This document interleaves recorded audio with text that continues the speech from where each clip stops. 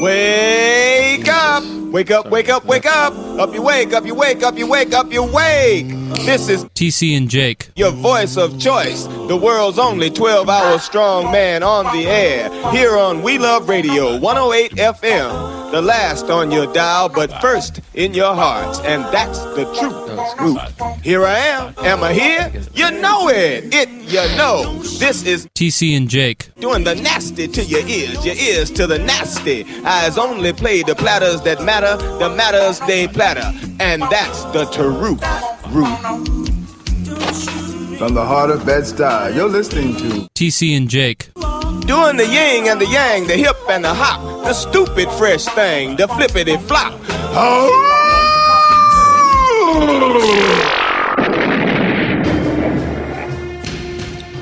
Welcome in, folks, to the last It's Just Banter of the year. Time for reflection and looking forward to a bright new future when we may fulfill our promise to hold another Patreon party. Is that a promise? I think at some point. I think after the interview month, we were like, and we're not going to stop there. We're going to keep it rolling. We're going to have a Patreon party, and I haven't thought about it again until now. Well, I'm certainly down, and my New Year's resolution, Kathy Lee, is I'm going to remember the relative ease and calm of not having to work most weekends from January through September this time around. You know what I mean? Yeah. I'm going to remember what this last 3 months has felt like. And maybe it was also just the introduction of a bloated crow line, but I am going to fully enjoy every fucking Sunday I have and every Saturday. And long about, I don't know, Feb 20, I'm getting in that pool in a wetsuit. And I'm going to enjoy it. Because, yeah. It would be so great if you did get a wetsuit so you can enjoy your pool. Yeah, longer. but and just like every time like people would come over, it would be like just you because you're the only one with a wetsuit. You'd be like, "Come on, guys, it's fine. Put on your suits. You didn't buy suits. Pool is Luke." Yeah. If you got the suit on, you can't even tell, dude. I've rented a margarita machine, like I'm on March 13th. Yeah. No, I'm definitely down to do another party. Just the fall makes it a real bitch. Although our pizza plug moved on from pizza. Yeah. So we're going to have to get you to slide back into those Hut DMs and get some all more. The fucking fresh vegetables we want for the party, though. Yeah. I think since it was on the podcast initially, and then the follow-up was during the taco. What if we did just send like a big like fucking truck full of like tomatoes and celery. And cauliflower? Yeah. And we just laid it all out? Like, what's wrong? This is not on brand. We have these and kombucha. Yeah, got it on tap. Since the initial discussion was on the podcast, but the follow-up and the conclusion was on the It's Just Banter Live Moss section. Yeah. I think you need to tell people what the Hut slid through for you with. Yeah, the headline item was a gift card of a still undetermined amount. I bought a $26 dinner for the family using it, and fucking Robin Hood, basically. And they handed it back to me like there was still more left, and didn't ask for any money. So that's wonderful. You wasn't picked up. Whenever I was guessing like how much that was on the card, I was like, I don't know, $5. Like, right. It's a free fucking card. Right. But then the other big item is got a little pizza candle. It's a candle that smells like pizza. Yeah, and the problem is that we don't really know if it smells like pizza or not, because when we lit it, we then proceeded to have 7 pizzas in the house. And I was very proud of everyone. We just about killed those pies. Yeah. I'm pretty good at eyeballing it. Yeah. I can size up a room and tell. It was a good amount of pizza. It was a good amount of pizza, two free ones. And once those came in, I revised my order in my mind of how many we needed. Yeah.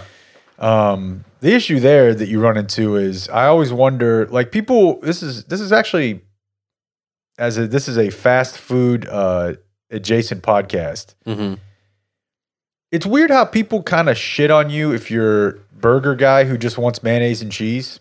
Mm-hmm. Or just cheese. Do they? Yeah, that's kind of like a talk down to thing. Yeah, well, I don't care. But like, you hear people be like, "Oh, my kid just wants plain burger." What, you're like better because you like lettuce? Yeah. Oh yeah, I'm sure that the fresh. I could impress my beef-eating friends by adding extra lettuce. But for some reason, that doesn't apply to pizza. Like if you order just cheese or just pepperoni or just sausage pizza, no one's like, "Where are the fucking mushrooms?" Yeah. You child. And so you never know, like, if there's anybody in the room that's going to be weird about that. And unless it's the room of people we had there, in which case you don't even have to worry about it. Bunch of fucking big swinging dick meat eating pizza eaters. It was a great group. Big Jim Jack types. Loved the mix. Thought that was an awesome time. Speaking of pizza, we brought up on Liv Moss that Papa John is a Kentucky fan now.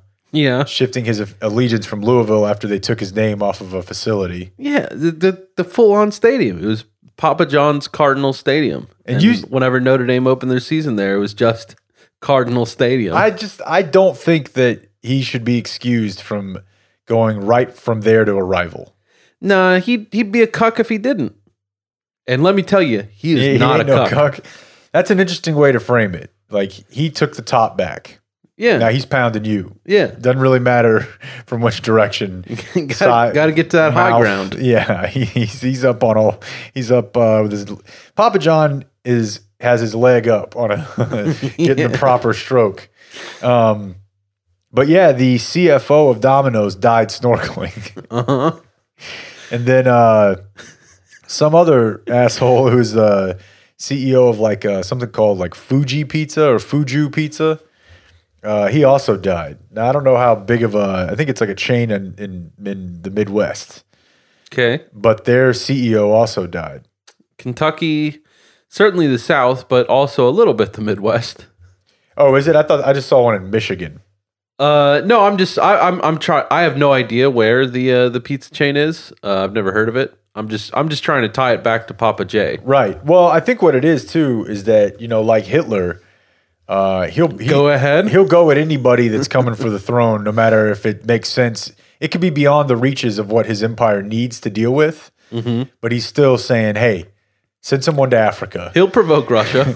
Exactly. Yeah. Send someone over there. We would like to take a shot at them as well. Snorkeling death, though, man. Yeah. I mean, I guess that's just like you drown because like you got out too far or something. I don't know. I mean, I realized that anytime you get into the ocean, like death is a possibility. Right. But I've never found snorkeling to be so difficult that I really felt the danger present. No, there's no mention of sharks. But I've never done it with a beard, so that came up too. And PJ told us that you just got to put some wax on there. Yeah. But of course, I could go now. I'm almost clean shaven because I had to get my facial. You know what I mean? Probably short enough that you could snorkel. Short enough that suction. I could become the chief financial officer of a rival of Papa John's and go snorkeling and die. Yeah. Has there, this is a little crowdsourced, so I don't expect you to come up with this, but Papa John, said that like big things coming, guys. Can't tell you right now, but got some things to reveal. The day of reckoning. Yeah, and it does appear that it's just him just fucking killing everyone else in the pizza game. Yeah, he's John Wick. But that's not clear yet. Has there been a time, because we get this all the time, like Trump will regularly be like, boy, once I can tell you the truth about it, right, you are going to have your socks blown off. Right. I think that McAfee does that from time to time. Has there been a time when someone did that and like they weren't just bluffing? Yeah, it is big. Just one time they were like, listen, not now, but soon, I'm going to tell you some shit. And then they actually do tell you some shit and you're like, oh, okay, that was as big as you said. No, I think your point is valid that team, when the facts come out, has hung no banners. Yeah. You usually hear it. The Detroit Lions of... You usually hear it plays in connection to either allegations of racism or sexual harassment, abuse, and more. Yeah. Right? It's always a disgraced figure claiming that more will be revealed. Yeah, nobody when asked what are you going to do next after they win a Super Bowl MVP? Yeah. Exclaims. Yeah, Tom Brady's never told you that When the he's got fact- some. Although Deflategate, I'm sure he did, right? That's true. That is true. When the facts come out. Once you find out what really happened. Yeah, Tom Brady definitely the most when the facts come out football player of all. You think I'm just making out with my son? Well, wait till the facts come out. I don't know if I want to know. So I was going to give you a little brief anecdote here. We didn't really plan anything. This is my last day of having to get up for morning drive. So I'm kind of in I don't care if you want to. I want to talk about the Cowboys. okay. But not this second. I enjoyed your tweet. And I got one other thing. And I thought we would bring that up as well. We talked a couple weeks ago, I guess it was last week on the Dave Aranda episode about when you have family members or friends of family members, maybe a boyfriend of an aunt comes in, there's just a lot of talking around the holidays that doesn't need to happen. Uh-huh. You know, just the general vibe, the ethos of family gatherings, if everybody went in just thinking, all right, the more I can shut the fuck up, the happier everyone will be. We've also talked before about dad waiter embarrassment. Mm-hmm. Another version of dad waiter embarrassment, or just of, man, I wish my family would just stop, I saw this week. And it's weird because I guess I vaguely remember hearing this, but that might only be because I'm hearing it now and sort of rewriting my own mental history. I've probably had like 5 people. Some of them are like being ironic, poking fun at me when I told them that I moved to Grapevine and go, oh, Christmas capital of the world. Yeah.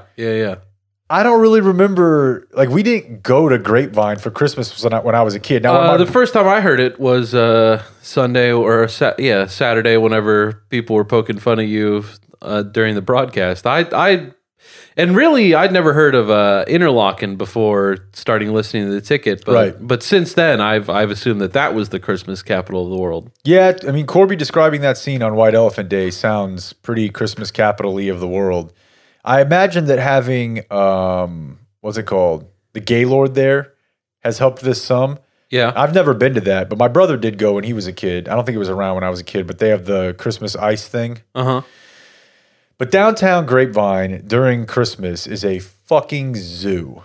Wow. Families ahoy, because they've got a bunch of trinket shops and also like restaurants and some bars, but mostly restaurants for older people. And there's just a million people walking around. Like, it literally looks like a busy, bigger city street. And there's also like there's like a little pop-up Christmas village, like where we took her to, we took baby to get her picture taken. So Little people? No. Oh. I don't think so. Didn't go all out then. No. You know, I wonder how that industry is doing. Yeah, that's a good question. You know, because that's a weird one, right? It's kind of a We're swerve. we're gonna be progressive by preventing these people from having good, high-paying jobs. Right. That's what I'm saying. That's counter too. Like, we're worsening your lot with our faux progressiveness. Yeah. But maybe the other side No of one's that, sticking up for them like us. the other side of that would be to say, well, if we can take these jobs away from you, we can really lean on big business to have to include you in the regular sized economy. Let me know how that's going. Yeah, I don't know. That's interesting. But I did not see any little people portraying elves. You know what? I think we should have done this before Christmas, but I think I want to dig into the whole etymology of how and why the Christmas story involves dwarf elves in the first place. Great question. Is it because their hands are smaller to make little toys?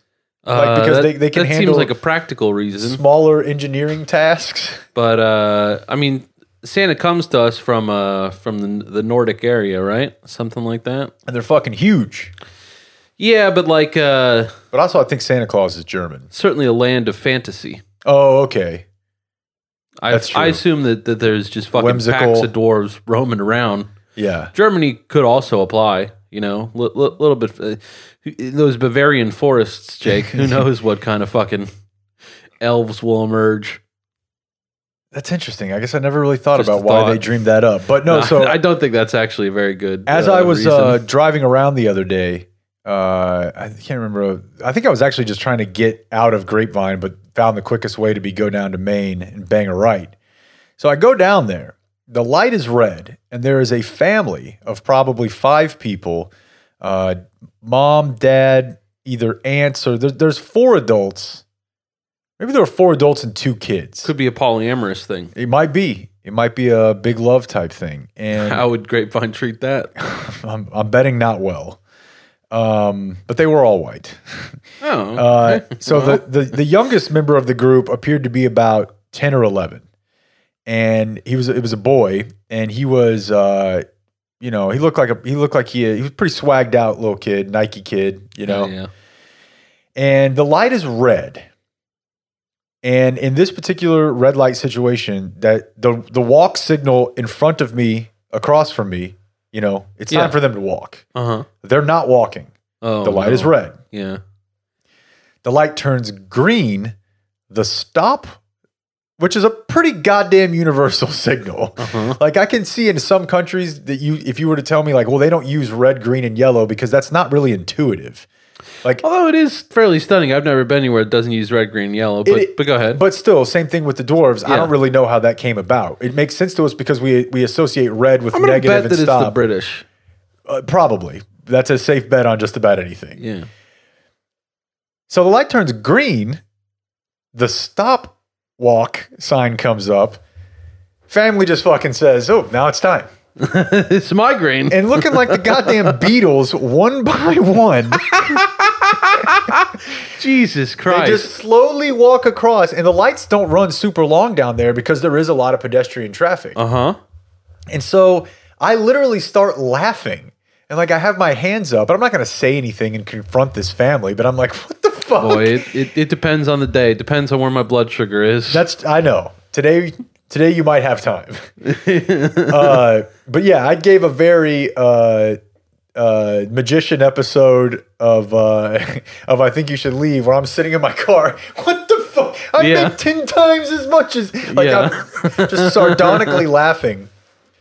And the kid, swaggy kid, is the last person in line. No way. And so as they're walking across, he looks over at me and he goes, and he's like, he's the only The fucking 10-year-old one. gets Yes. it, but the fucking 40-year-olds are like, these are how lights work. The 10-year-old looks over. This is migraine. He looks at me. He sees me laughing, palms up, and he kind of shrugs and he gives palms up and looks over at me. And I start laughing harder. Yeah. At which point he runs to catch up with the rest of his group as they cross. Yeah. Now I can turn and I can tell he's delivering the news to them. That man was laughing at us. Yeah, And I yeah. just remember That's good. how many times I did that as a kid. Yeah.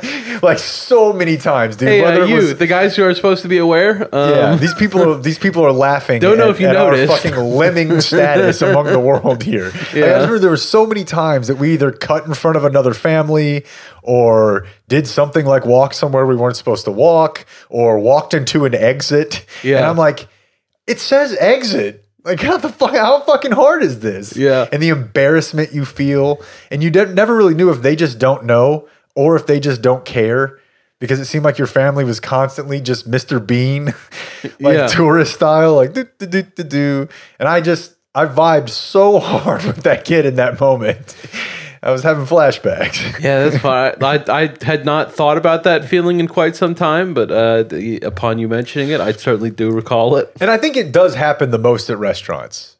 You know, Yeah. like a big one for me was whenever. Oh, I have no doubt. Like to this day, I feel like I handle wait staff considerably better than, not considerably, but as far as who's the top ranked in the family, You're less onerous. Yeah, just taking it easy on them, being understanding, just knowing how all this works. Yeah. Like you put your name down on a list, right? Maybe 4, maybe 6 of us. We wait 15 minutes. They take us to the table that they have set for us. Yeah, we look that over and say, You don't get a better table if you ask a couple times about where you are on the list. do you guys have anything better? Like, they would have taken us there. They would have taken us to the better first available option. I was imagining a booth. I was looking for a booth.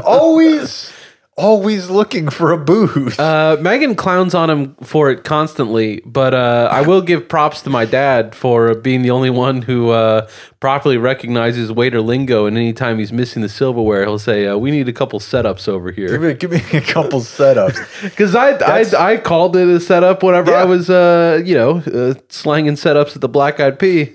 That is the code switch equivalent of saying hola and amigo to a person who looks faintly Latino. Much the same way that Mike will get in trouble for saying to 86 Indian all tomatoes on this dish. Yep. It's not how most people say it, but there's 100% understanding in waiters. Yep. Everyone understands 86. Like, I don't know why it's 86. And like the first time they were like, fucking 86 the catfish, someone had to explain it to me. But like, then I got it. It also sounds cool as shit. Oh, absolutely. Isn't there like a whole like alpha, beta, Charlie, delta, epsilon ring up for numbers in the food game? Yeah. Like there's a number for tomato? Well,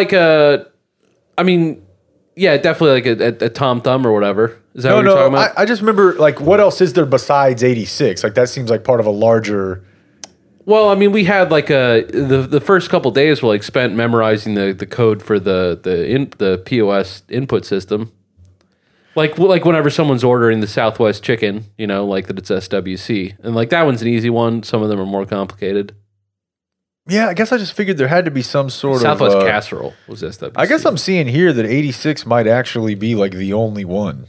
I just assumed there was some sort of like a whole thing of, okay, well, what does add mean? Hey, 34 the bacon. 34 the bacon? No, I don't know. We didn't have any numbers other than 86.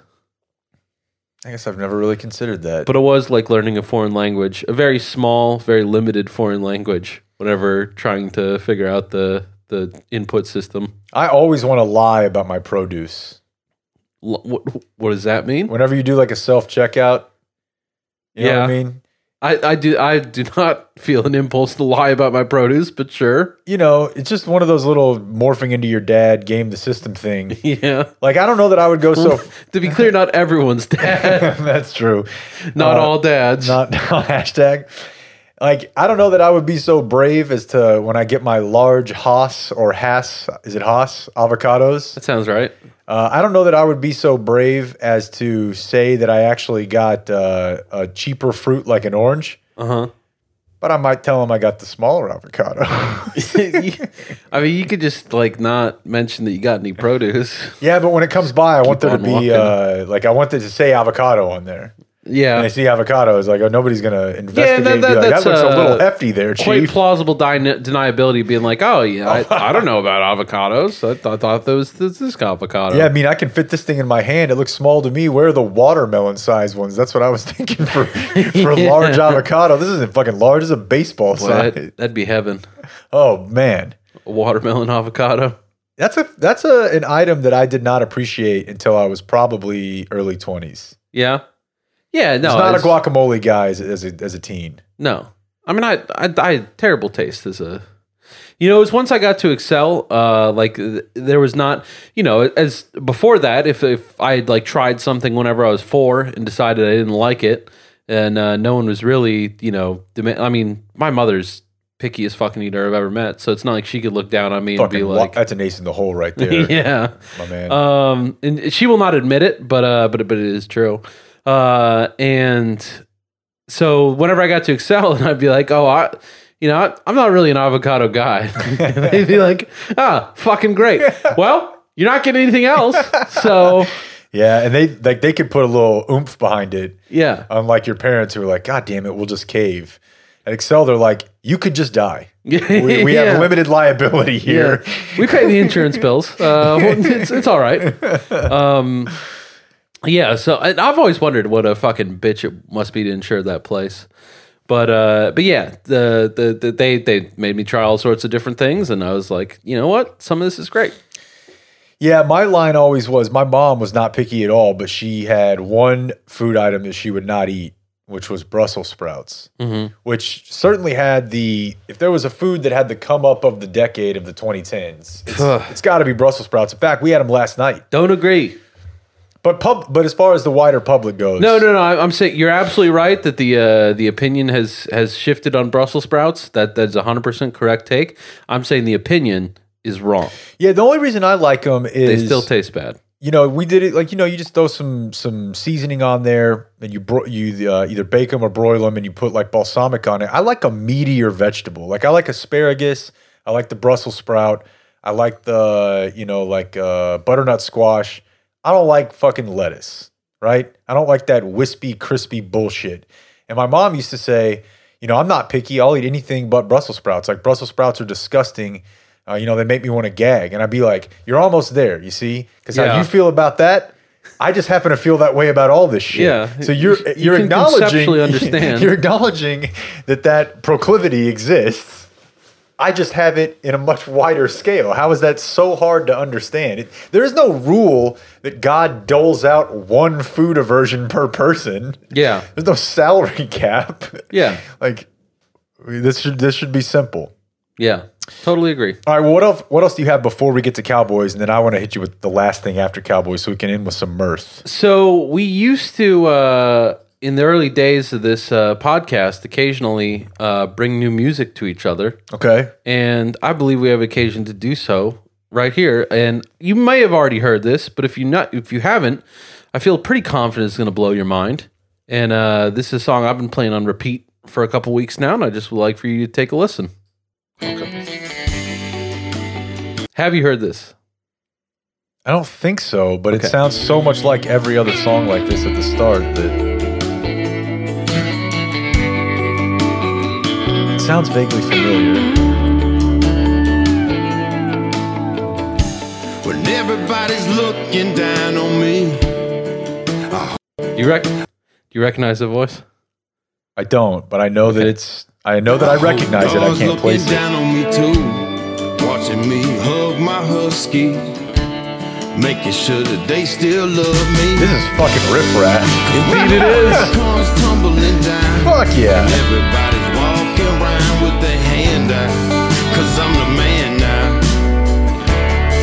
I hope God's looking down on me too. I didn't ask for this, I begged for it. I got down on my knees and I prayed for it. This is his lane, dude. It's amazing. This is good. And like he, for the last year plus, has been going with the Dale D'Antoni character quite a bit. Love the Dale D'Antoni. Where he just talks about trucks a lot and his mullet. He's had a mullet. The only thing better than Dale D'Antoni is Chuck Borton. Chuck Borton with more sports. More sports. Oh, look at the man. Chuck Borton, more sports and stuff. So yeah, that's good. So he made it. Is it a whole album? No, it's just this one song. But I feel like an album's probably coming. Fuck yeah! And it's got like really as he's gone along in rapping, like his early stuff was just so aggressively unfamiliar with the like regular structure of like a rap song that I liked it. Yeah, I was gonna say that was kind of the appeal to me. Yes, and I like all of his music. He's made things in the last couple years that I liked quite a bit. Butterscotch Babe Ruth I would put as my top riff-raff rap song of the last couple years. I might have to pull up Apple Music here so that is a diss track, unparalleled. And it's not about anyone in specific. It's just like clowning on the haters, hypothetical other person. But he paints a picture where you could only get a D3 scholarship for basketball. Tried out for the D League, couldn't get it, and then you had to move back to your hometown. You'd only been gone for 3 days on this tryout, but during that time, your sweetheart had left you and gotten engaged to Dave, who works at Dave and Buster's, until he got fired for cursing at customers. Like he just paints that whole picture over the course of one verse. What album is that on? I'll find it, but yeah, I feel like give me 2 seconds. It's the last song I was playing on my. Dude, I like the first song. Cranberry Vampire. Oh yeah, I like the first song. I like introducing the icon. Yeah. That's great. And the whole you need to focus on the lyrics in these songs. A lot is writing on this album. Yeah, it's very, very.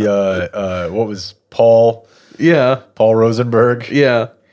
That's fucking great. But this Husky has like the same kind of thing of like where he's not like making any like the lyrics make sense, but like he's not trying very hard for them to make sense. If that comes through. With the hand out, 'cause I'm But like a man he's like, I didn't ask for this. I hope God's looking down on me too. Here. I didn't ask for this.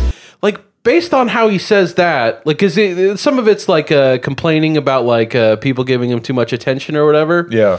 So it feels like he that he was just kind of like doing it off the top of his head, and he's like, I didn't ask for this because like didn't ask for all the people bugging me, but then he's like, Beg for it. I got down on my knees and I prayed for he's like, it. actually, I worked harder than everyone else. So I didn't ask for all the attention, but I did work very hard for the When it's attention. not Right. Christmas, last December 25th, I ain't come downstairs.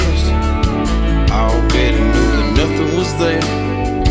But a whole Mr. Husky had the Lord. That was the getaway for me.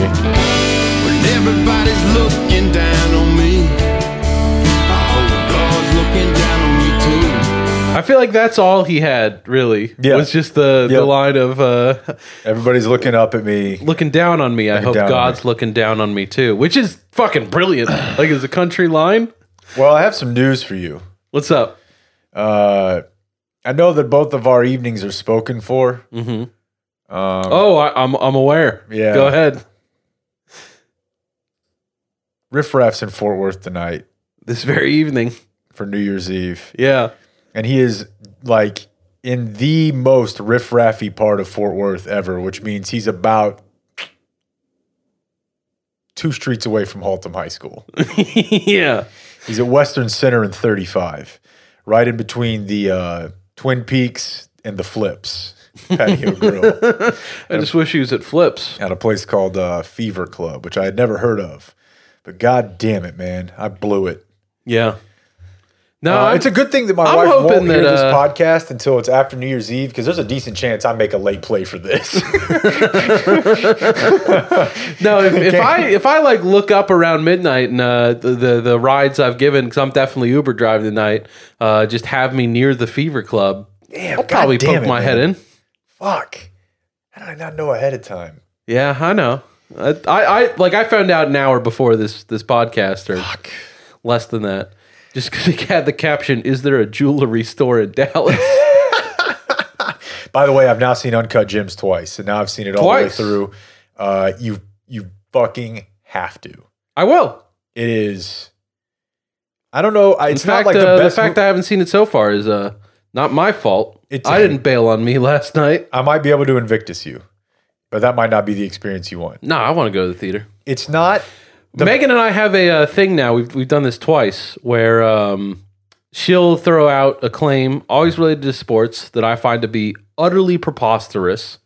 Like Justin And- Fields is going to win the Heisman. Yeah, yeah, and she'll be like, no, I mean it, and I'll be like, oh, you mean it? What do you want to put on it? And she will offer a movie night for me while she watches a kid, and if I lose, it's the other way around. So with the Giants down 10 with 14 minutes to go, she was watching with Josh and Nikki. She and Nikki are like, and I'm like, it's over. And they're like, no, it's not over. I think the Giants are going to win. I'm like, the 4-win team that's down 10 with 14 minutes to go. In the rain. What would you like to put on it? There Fucking was that. Cowboy Homers is what that is. And then the other one was that she doesn't believe Garrett's going to be fired. oh wow, so you're going to get a. So I got 2 movies in the bank. Don't even worry about it. Double header. Yeah. Yeah, I forgot what I was about to tell you. Oh, I'm sorry. No, it doesn't matter. Oh, on It was Uncut about Gems. Uncut Gems. Yeah. It's not like the best movie I've ever seen, Okay. but it might be the most unique movie I've ever seen. This side of like, Spring Breakers or just something all the way avant-garde like that. It's not an avant-garde movie. It's just a movie that there's really no part where you're like, well, there was a break. Yeah. Like it's literally just a fucking 2.5 hour. My heart rate is too high. And there is no point where it's, I want to see that. there's no point where they're like, oh, geez, they're just talking here in a non-stressful situation, providing a little levity. Yeah. Like I remember one time, I think it was with Bad Radio when, or maybe this was maybe Wade said this about what made him stressed out about watching The Shield. Mm-hmm. And he was like, man, the thing about this is that watching Vic constantly feels like you left weed at home on the table at your parents' house. Yeah. Like, and you're too far away. And you're just like, fuck, I don't know. I think I did. I don't know that I did, but I think I did. Yeah. And you're just bugging the fuck out. That is how I would describe watching that movie. Okay. Not all the bogeys are real, but they're all real enough to where you have to worry about them. Yeah. So, yeah. That sounds delightful. Go see it. I will. All right, so let me tell you, let's go through your cowboy coach theory, and I'll fucking poke holes in it. Sure. Yeah, so I just... now that the Cowboys have a new coach coming, as we record this, there's been nothing announced, but... The meeting is 45 minutes from where we sit right now. We agree he's not coming back, right? Yeah. Okay. Although, in the weird way things work, the fact that they're having the second meeting and it's another day might have increased my thought that he'd come back from 1% to 2%. Sure. But I would agree with that. Yeah. But I would still put it at 2%. So, now we're around time to speculate about who should be the next Cowboys coach.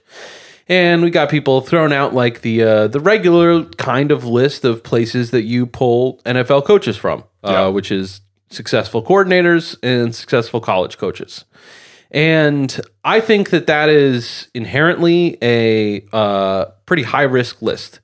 Like, in both, you have not seen them do the thing that you're expecting them to do yet. And I think like with coaching in general, like all the big name college programs, like the thing that Oklahoma has done with great success twice of take a coordinator and make him a head coach. Like Stoops was Florida's defensive coordinator, right? Was it Florida right before? He was never a head coach. No, yeah, anywhere other than Oklahoma. Okay. And then Lincoln Riley was never a head coach until he was the head coach of Oklahoma. That is extremely fucking rare. And like obviously every coach eventually ends up like every coach is a coordinator and then a head coach. But like most of the time, if you have the ability to call your shots, like you don't want to take chances on stuff like that. Like let them be coordinator to head coach somewhere else, then go hire them once they've like won a couple fucking BCS games, or New Year's 6. That's the successful strategy. By the way, those are the true premium candidates. As an aside, New Year's 6 to me sounds like, and it's just obviously because of the other one, New Year's 6 sounds to me like a wrongfully convicted a trio of Park 5, the New Year's 6. Yeah, every time I hear it, I'm like, wow, what crime did they... Ocean's 11. Exactly. Yeah. It just sounds funny to me. Yeah. But you're definitely right about that.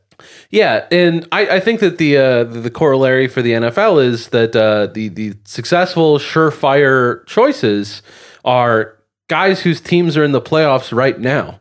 And I understand... Who are head coaches or coordinators? That are head coaches. Okay. Head coaches. Head coaches.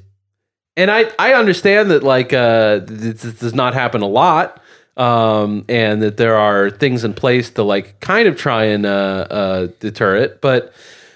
My main point, like the overall thing that's tying all of this together is that the Cowboys should not have to pay attention to the salary scale of NFL coaches. They've got a lot more money than everyone else. And if you offered Bill Belichick $1 billion a year to coach the Cowboys, he's going to take it. Now, I don't think $1 billion would actually be a financially sound decision. You'd have to give up picks, right? Yeah. I'm sure you got to work out whatever. And I had a guy yesterday who was like, they can't even talk to them if under contract. Well, yeah, dummy, you talk to the agent. Right. Like this happens all the fucking time. Right. Like, Herm Edwards moved from the Jets to the Chiefs whenever he was under contract. Belichick, I don't know if he had signed. I think that he had signed with the Jets, then got hired away by the Patriots. Yeah, I'm pretty sure I think that might have been a trade too. I'm pretty sure though it had only recently been signed, the most famous one is obviously Gruden. Yeah, Gruden.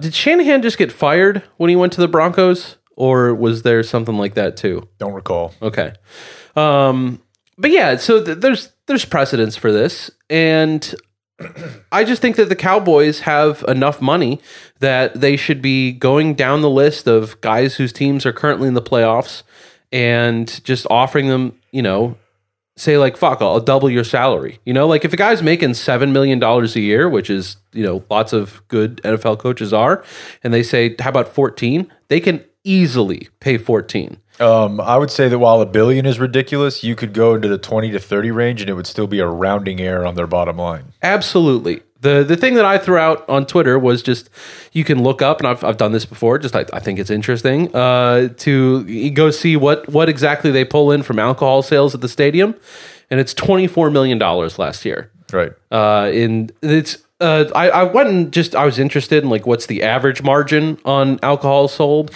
like in a bar, and it's like 80%. Yeah. And think about what regular prices for a beer in a bar are, and think about regular prices for what you pay at the stadium are. I'm going to bet that it's higher than 80% for them. Right.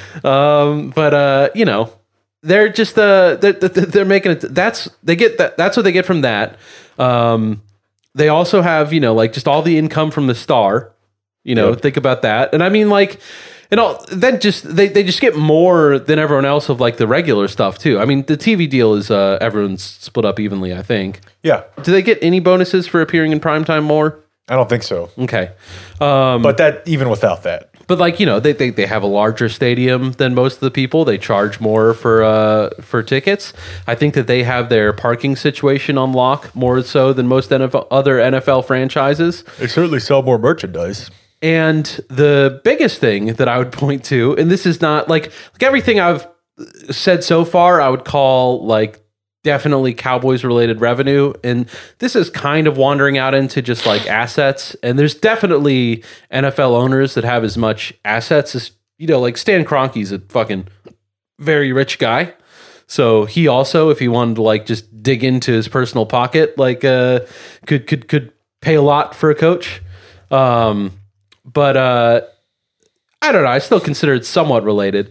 That the Legends hospitality that they have, which is technically what all the alcohol sales, like whatever you're looking up on the TABC, like the alcohol sales for the stadium, and saying Legends hospitality made this. Like that's a bit of a shakedown that Jerry does every time. Like in the way that like whenever you're trying to build a casino in Las Vegas in like the 70s, that you would go to the mob to get the Teamsters vote. Like most of those casinos, the easy way to get this is covered in The Irishman and much more so in a casino. The banks were like not huge on lending money to casinos at that time. So if you wanted the loans, one of the great places to get it was the pension funds for the Teamsters, and that there was enough mob connection there that they would like that the Teamsters would ask like for a thumbs up, thumbs down from the mob, and you weren't going to get approved for the Teamsters pension fund without it. That's what Jerry does with Legends. The Las Vegas stadium, the new LA stadium. Both teams that really wanted some votes so that they could get a move, and thought like, I mean, especially whenever all three franchises, the Chargers, Rams, and Raiders, were vying for who was going to be the one to get the big okay to move to LA. And wasn't there another one involved that was like kind of mentioned? Because I remember feeling like there was momentum for a team besides the Rams, and then like Jerry came in, and like it was very publicly just Jerry being like, you know what? I remember the Rams playing in LA, and I think it'd be cool to do it again, so I'm going to fucking move the entire league so that happens. Those are the only three I remember, but I remember all of this playing out exactly as you're describing it. And a lot of Peter King on this one. The thing that's going on behind the scenes, the shakedown operation that he is running, is that all of those things, all those new stadiums use Legends. Mm-hmm. That he is being paid as their concessionaire for all of these things. And I believe whatever the new Raiders stadium opens, Legends by itself is going to be worth more than some NFL franchises. Yep, like I remember hearing that. That company has a higher valuation than like the fucking Broncos or whatever. Right. It's one of those... the military budget of the U.S. is more than the GDP of half the world's countries or whatever. Yeah, so we're talking about a guy with that money. Like, and I believe that they also have some kind of thing where like every single youth football organization in America is like somehow owned by the Cowboys now. Somehow, this is less shakedown related, but they also somehow got the Yankees. Yeah, I think Legends is like a joint venture between them and the Yankees. Okay, it's a Steinbrenner-Jones joint. Yeah. But I mean, like, Jerry's stake in it is considerable. And I don't know, just the man does an extremely fucking exceptional job of finding new ways to squeeze money out of football in a way that is absolutely unprecedented. Like, there's no other owner that's like doing similar. I mean, the Crafts do pretty fucking good, but I don't know, like just good enough to like get to, like second place and within shouting distance of the Cowboys. Like no one else matches him on the level. And the one place where you can actually apply this, like the salary cap makes it so that he cannot run this like a fucking FC Barcelona or something. But the one place where you can is with the coaching staff. Like he should make a run at whatever those top guys are for the head coaches. The coordinators should be paid like $5 million a year and find someone who's worth $5 million a year to be a coordinator. Like, they could absolutely have, and I mean, coaching really, really matters, like Well, in football. Yeah. I mean, there's sports where it might not, and this might not make as much sense. Also, and I don't have any proof of this, I've just heard it speculated about. And I know that it comes up in some, city planning type circles. If you've never known anybody that worked for like a council of governments or for transportation companies, there's a lot of people that would tell you that the reason that there's no mass transit in Arlington is because of Jerry. Yeah, and because he likes that he gets a lot of parking money. All of it. Yeah. I mean, you literally can't get there any other way. Yeah, and the parking prices are, I mean, I would assume that most people know this, but they're very high. Yeah, it's as much as what you would expect to pay to get into a game. Yeah, like a regular NFL game elsewhere, probably, the starting price is around what the parking is for Cowboys. So that's one thing, but a couple other things. One, it's odd to me. It's not odd to me, really, but we'll get to why it's not. But on the face of it, it's odd that he doesn't realize that the only success that his organization has ever had with him in charge was whenever there was no salary cap and he could flagrantly throw his money around to acquire top flight talent. And since then, they've been fine but not good in the time period where they had to actually play within the constraints that everybody else is.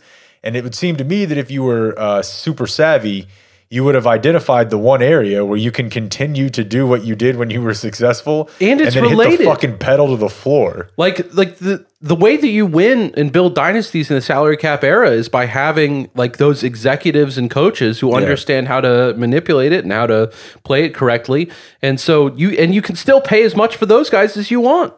From a technical standpoint, I'm woefully uneducated on like the salary cap increased the importance of a coach. That's what I'm saying. And general manager. Yeah. So I'm woefully uninformed on how coaches' contracts work. Like when people say like, oh, they requested permission. I mean, I know the agents are at work, but let's say that you wanted to hire another coordinator to just be your coordinator, but he's got another year on his contract. Like, do you have to trade for all of them? Like, how does that all work? I mean, I'm sure some of them are just going to be free, and they look at you and think, okay, maybe let's say there's an offensive coordinator that's free, and he's being interviewed for head coaching jobs. In this case, picks are not on the table.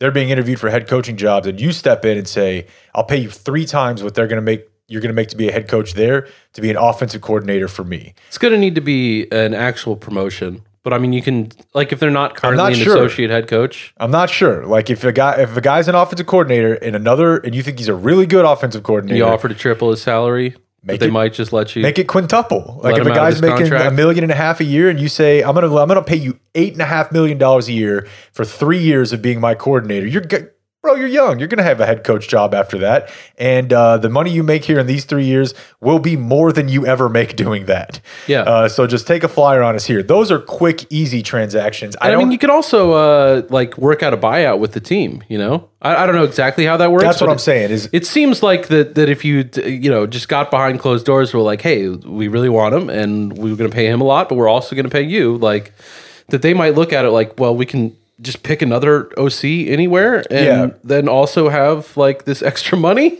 But the larger problem is, and this is where we delve back into 1999 Sports Talk Radio, is your point is always kind of like, okay, don't believe them whenever they say that they're concerned about winning over profit. And I don't know that that's necessarily true. I think that they're not concerned about winning over hubris. And that's what it all comes down to, right? If I were a billionaire and I loved my team, you know what? That's why I think, Cuban wants to be involved, but he actually doesn't get enough credit for being a guy who is a super fan, who bought a team, who really wanted to see that team win, and he wants to be around, but he also understands that he's not no billionaire is going to be like completely shut the fuck up and let everybody else do this so I get no credit for it. They want some, but they still need a guy. And that's the thing with Jerry is that obviously it's not necessarily profit. He's concerned with profit, but it's not profit over winning. It's ego, hubris, chutzpah over winning. That's what it comes down to.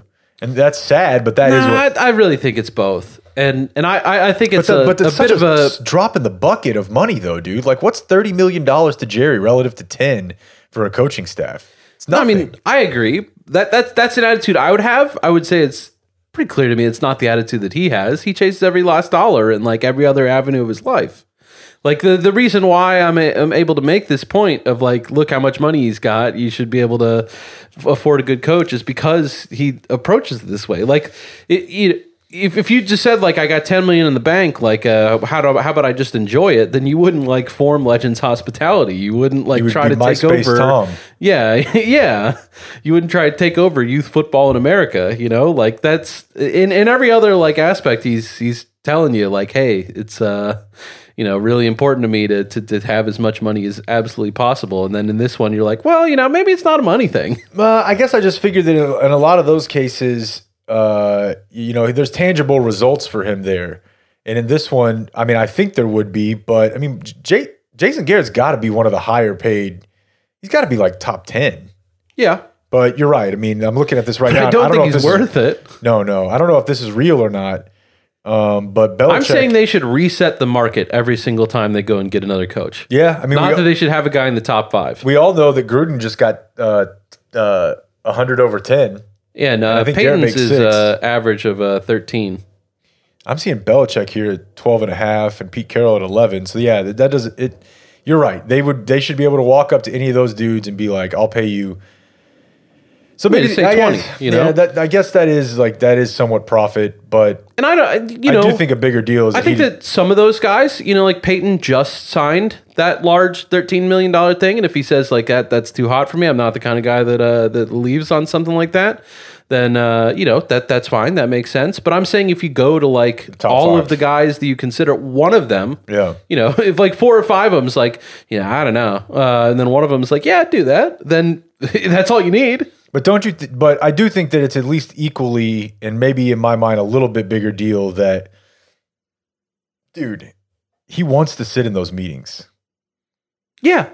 Oh yeah. No, and people bring that up too, of like, who's going to want to play here whenever Jerry's not giving them full control, and that's a fine point. But like, what I'm doing here is showing that. Yeah. Like I think it's always important to like point out what an ideal situation is, like what the correct way of handling something is, rather than just having to create resignation. A contrast. Yeah. Like you should, like we're just having hypothetical sports discussions, like what's the way you should do this. And, in that, I'm certainly not like resigned to the idea that he just can't fucking stay away. And I would be interested, like, obviously Robert Kraft and Bill Belichick or Bill Parcells did not get along because of dynamics like this, and Belichick like just felt differently. And like the education of a coach, what I consider to be, I've not read every single Bill Belichick book, but it's hard for me to imagine one being better. That's an excellent fucking book. Just kind of it sort of hints at the idea that Belichick and Kraft just like have personalities that work better than Parcells and Kraft did. Like that I don't know that Kraft changed his style dramatically from that. I think it's more just like Bill Belichick kind of saw it as like, this guy's interested and engaged, and like that's kind of cool, and he's a nice guy, and he wants to give you everything you need to win. And Parcells was like, fuck off, don't talk to me. Right. So I think that it's possible to find someone who's got Belichick's approach to this, because like, we saw in All or Nothing, and if you wanted to tell me that every time that Jerry told Jason he was fucking dumb and don't do this, they didn't include it in All or Nothing, I could believe that. But if we're to take All or Nothing as an accurate representation of what's going on, Jerry is absolutely in every meeting, but like it also just kind of seems like he just wants to hear it, and like he's just sitting there and kind of like taking the pulse. You know, Jerry was not like driving those meetings. He was not like talking over coaches, you know? He wasn't, but he did kind of, just his presence is there, his son is there, and he was like the main point man on everything Zeke related. That's really the most he spoke. In any of those All or Nothing scenarios, he wasn't talking about football. Yeah, and but he never got in there and was like, him I need running to see point on that more because he man in probably zone. has more pull in the league than anyone else in the room. Yeah, didn't work out, but you're probably right. So do you want to make a quick predict? On who their coach is going to be? Yeah. No, I mean, I don't know. Someone who sucks, probably. Yeah. I think I'm leaning towards like Gary Kubiak. Yeah, because of all the things that he said, if I had like a lean, was like he did point out a lot of times that College coaches. he didn't want to fire Garrett because guys tend to be better once they've done it for a little while. The learning curve. And he didn't want like Garrett's second stop to be where he put it together. He wanted him to put it together here. And so, yeah, and I think that is generally true. Like that's what I'm getting at whenever I say like, I don't want to hire a fucking coordinator. Gary Kubiak's won a Super Bowl. Yeah. And so him or like Mike McCarthy or something like that seems possible. And that wouldn't really inspire me. I would have thought Ron Rivera would have been high on their list. Yeah. Yeah. And I mean, you know, I guess like both of those are guys who were Super Bowl winners as head coaches. They're slight upgrades over how I would feel about Jason Garrett. Yeah. I mean, I don't know. I would be interested to see, like, I would, my initial reaction to Mike McCarthy would be like, that's pretty fucking boring, but I'd be interested to see how it goes. Like to see if maybe he had more hand in their success than people give him credit for. He's clock mismanagement guy though, right? Like he gets a lot of shit for that. He's not a perfect head coach. Yeah, but I mean, dude, everybody thought that my about feeling Andy Reid is forever. that Rodgers dragged him along and like made his career, but I'm not sure of it. You know, I could be wrong about that. It could be that he's really good at putting together consistent playoff teams, and if that's the case, it'd be cool to have him around. Yeah, at this point, man, I would rather go for well, I mean, I was gonna say sizzle over substance, just because I'm bored. Yeah. But I think it would more be, you know, it's not like any of the guys we just named are, for their lack of sizzle, are not, boy, I'm really sold on their substance. Those guys have their own, you know, failings. Whether it's Rivera, McCarthy, Kubiak, they're like 10% or 20% more substantive than Urban Meyer or Lincoln Riley.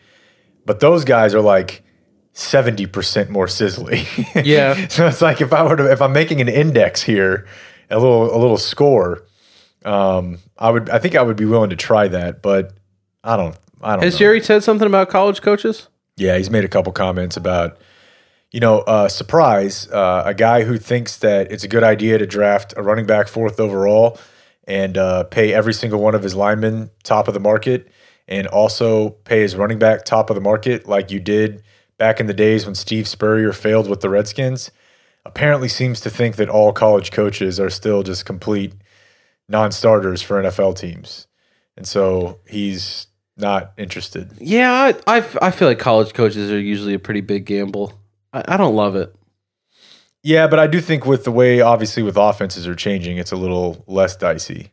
Like Bill O'Brien was a college, but I guess he'd been in the NFL for a long time before that. Yeah.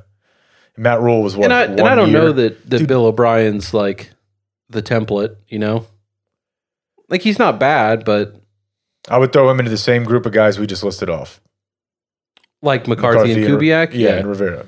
Yeah. But you know, the guys I want, you know, like John Harbaugh, Pete Carroll.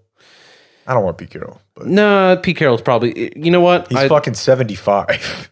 Yeah, he is. Looking great, by the way. Absolutely. I mean, that's what 9/11 deny will get you. 68. Keeps you sharp. Yep. Now, someone asked me this, and I took the time to make the list then instead of just like going off the top of my head like I am now. Let me see if I can find it. But yeah, I mean, it's not going to be any surprise. It's just the guys that get their team to the playoffs every year. Yeah, I mean, you could even, if you even wanted to gamble on a younger coach that was maybe at the end of their time, but you thought you were really into, Shanny, somebody like that. Yeah, I think Kyle Shanahan would be an interesting choice. Okay, so here's my last. And I mean, I think that McVay, a little bit less like that. That was whenever I was banging this drum last year, it was McVay because he's like McVay is still really good. I agree. It's just not as clear cut. You got to admit, there's more doubt in your mind about his quality than there was last year. There is, but that guy's going to have a 3-decade-long head coach, and that's why I would go for him. Right? Is like if you want a new fucking Tom Landry, right, that's just going to get you to the playoffs every year for multiple fucking decades. Yeah, that's the best bet. Yeah. Okay. So Vic Fangio and Bill Belichick set him back, by showing the league maybe somewhat of a template of what to do with them. And it's not like they just they're in the score playoffs again. Like they they eventually figured it out as the season went along. Right. I mean, not in that Cowboys game, but they started being fucking feisty in the second half of the year. And yeah, and I would just love him because of the age and because I know that they just like fucking clockwork every 5 years he'd get a giant extension, and they were just like one of the things that they've done with Garrett is just kind of thinking that the Steelers model works just because they don't fire their coach. And I don't, I think that an important part of that is you got to get a good coach first. Yeah. But like, I think there's something to like really stable teams that's very, very good. And having it so that everyone in the building always understands the system from front to back because they didn't have to learn it at the start of training camp this year because we got a new guy. I think that is pretty valuable. And McVay would provide that, I feel. That whenever you're in the 15th fucking year of Sean McVay, that, you got a machine. You'd feel good about it. Yeah. I don't know if you've seen our friend Liz Brunig tweeting back and forth with a particular account on Twitter. I have taken a little bit of note. I don't know if this is real or not. The pedophiles are on attack. This is incredible. Yeah.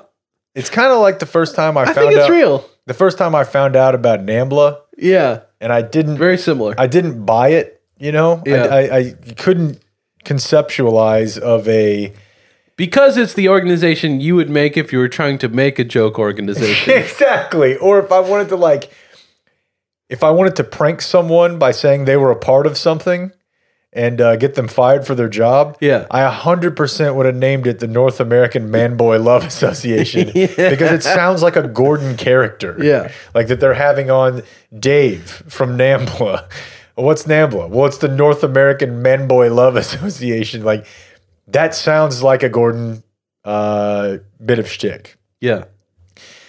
There's a man supposedly named Harold Blanco whose Twitter account is MAP_rights. Mm-hmm.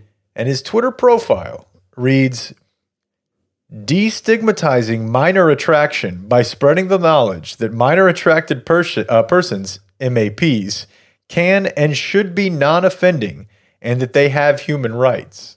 Yeah. So what this dude kind of did is he took our opinion that I'm not so sure that a 19-year-old who has a 15-year-old girlfriend and gets caught or arrested should be treated the same as a 40-year-old who has sex with a child, like a 5-year-old. 6, yeah. Oh, now I'm the creepo for going under. Sorry, I'd committed to saying the word before your word hit my ears. I don't know. I apologize. So he took that line of logic and just absolutely shot it to the moon. Mm-hmm. His pinned tweet about me: I'm a bisexual adult man who starts to find bodies attractive from puberty, but I am only interested in sex or relationship with adults. I made that decision once I grew out of puberty myself. I choose to identify as a MAP because I want to reduce the stigma around it.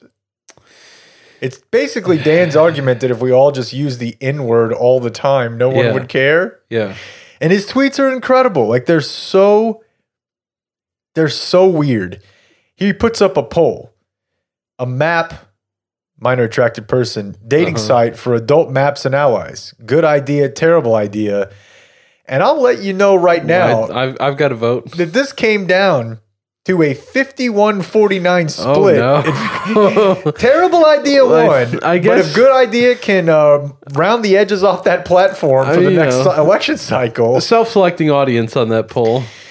I think if you put it to the wider world, I have confidence about which side's going to take it. He says, if being a pedophile can be illegal, then being a furry can be illegal. Being a Lolicon can be illegal. Being an age player Don't even can be want to illegal. Easter baskets? No, we gotta Google it now.